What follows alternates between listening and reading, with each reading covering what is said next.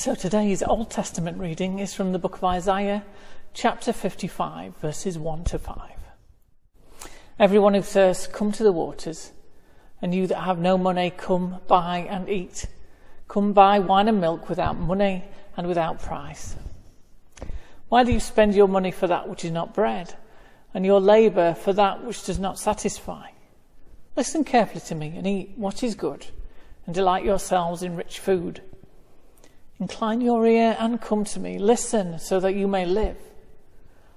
I will make with you an everlasting covenant, my steadfast, sure love for David. See, I have made him a witness to peoples, a leader and a commander for the peoples. See, you shall call nations that you do not know, and nations that do not know you shall run to you, because of the Lord your God, the Holy One of Israel, for he has glorified you. Thanks be to God for these words. Amen. Our Gospel reading for today is taken from the Gospel of Matthew, chapter 14. Now when Jesus heard this, he withdrew from there in a boat to a deserted place by himself. But when the crowds heard it, they followed him on foot from the towns. When he went ashore, he saw a great crowd, and he had compassion for them and cured their sick.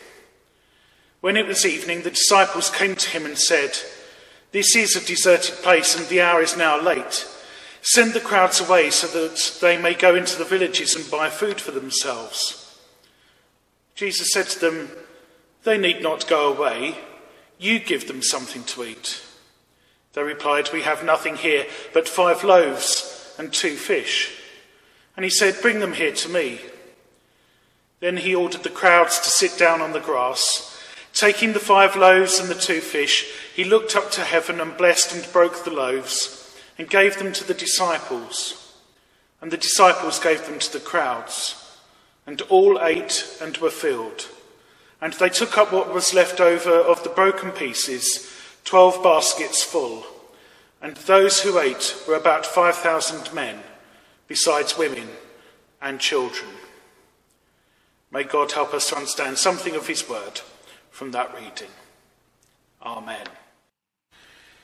May I forever speak in the name of the Father, the Son, and the Holy Spirit.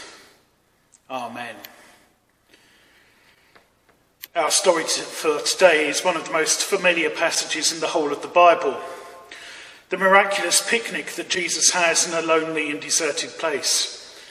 5,000 men are fed.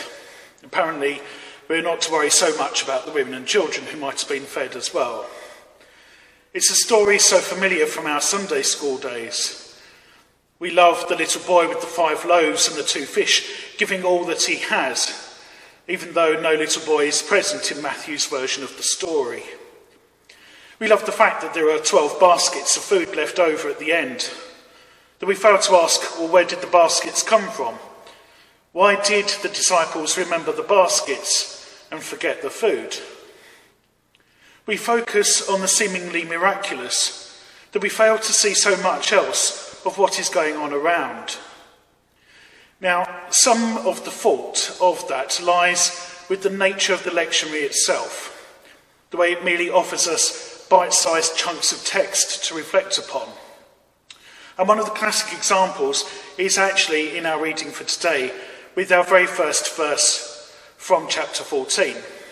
Now, when Jesus heard this, he withdrew from there in a boat to a deserted place by himself. Well, what did Jesus hear? Why does he want to be alone? To understand the story in all of its fullness, we need to know what else has just happened. We need the bigger picture. You see, the story isn't about one meal, it's about 2. In the first part of chapter 14, a massive banquet takes place, and Jesus isn't even involved in it. Those first 12 verses of chapter 14 detail the events of a birthday party held at the palace of King Herod. It's Herod's birthday. And Herod decides that he's going to celebrate his birthday in the way that despots and tyrants do, with a rather gruesome affair. Not in the acceptable manner of a birthday where you have jelly, ice cream, a cake with candles and a nice party bag to go home with at the end. Instead, Herod decides that the way to celebrate a birthday is to go and chop the head off of John the Baptist, Jesus' cousin. He was fed up with all the criticisms that John had offered to him and his family. The contrast is stark. On the one hand, in the first few verses, we have a meal involving the powerful and the corrupt, and it's shrouded in intrigue and murder. Later on in that chapter, the rest of the verses, we have a meal that Jesus offers to those who are desperate, the wretched ones, as the Greek would have them translated as. Jesus' meal is full of life. Herod's is full of death. Jesus leaves the town, we're not sure why. Maybe he needs that time to grieve for the loss of his family member. Maybe he recognises that he's in danger from Herod as well, and that it's best maybe to get away until things have calmed down. So he crosses the lake in a boat. But how must he have felt when he gets to the other side, steps out onto the shore and realises that he hasn't got away from anything at all? The crowds have followed. They are in need and they are desperate. Jesus would have had every right to be annoyed and to have sent them away, but instead he feels compassion. He's compelled, he's moved to respond to their need. So he spends several hours in healing. The level of need is so great that he cannot stop. And eventually everyone turns around and realises that it is late and everyone's getting hungry. Jesus has been doing his ministry, and now it's time for the disciples to do theirs. So he tells them, you give them something to eat. And yet the disciples can't. There's been a bit of a cock-up on the catering front after all. The disciples have just one task, and they haven't managed to succeed in it. All that can be found are 5 loaves and 2 fish. The crowd are made to sit down. The food is blessed, and the bread is distributed to the disciples for them to share. Food is shared until all are satisfied. There is abundance. The Eucharistic, the communion character of this feast is evident throughout. Jesus took, blessed, broke, and gave. He only gave the loaves, not the fish, to the disciples for distribution. It's interesting if you parallel the account of the feeding of the 5,000 with the account that Matthew gives later in chapter 26 of the Lord's Supper. I count 6 similarities in the account, and there could actually be more.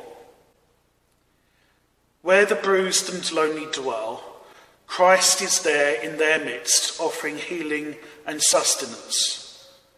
Christ commands his disciples, you too need to respond with compassion to those in need.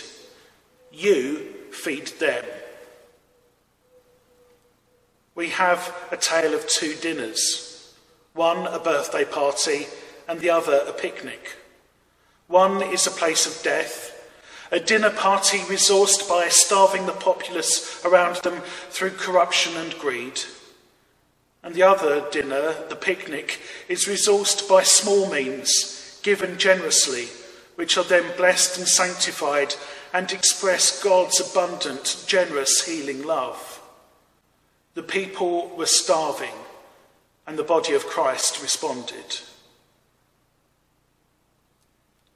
Over the past decade, we have seen numbers accessing food banks increasing this country from 40,898 food parcels distributed by the Trussell Trust in 2009 to 1.6 million last year, owing largely to benefit sanctions and the rank incompetence in the handling of the universal credit system.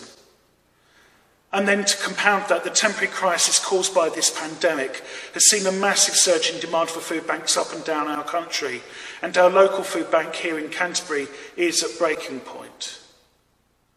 The Trussell Trust and the churches have responded to the food crisis of our nation over the past decade. We have listened as Christ has asked of those who would follow him, "You feed them." Whilst others in our society become more mean-spirited, and the new commandment of our age that greed is good still cries out from Westminster and beyond, the church has chosen and must continue to choose to be part of the picnic and not the birthday party. We might be like Jesus, tired, exhausted and grieving, but there is huge need around us. How are we to respond? Jesus commands his followers. They need not go away. You give them something to eat. How do we respond to Christ's command? Go and offer them something to eat. Next time you're in the supermarket, buy a few extra things. Put them in the food bin for the Trussell Trust or one of the other excellent charities supporting those who are hungry and struggling during these difficult times. Go. Give them something to eat. Amen.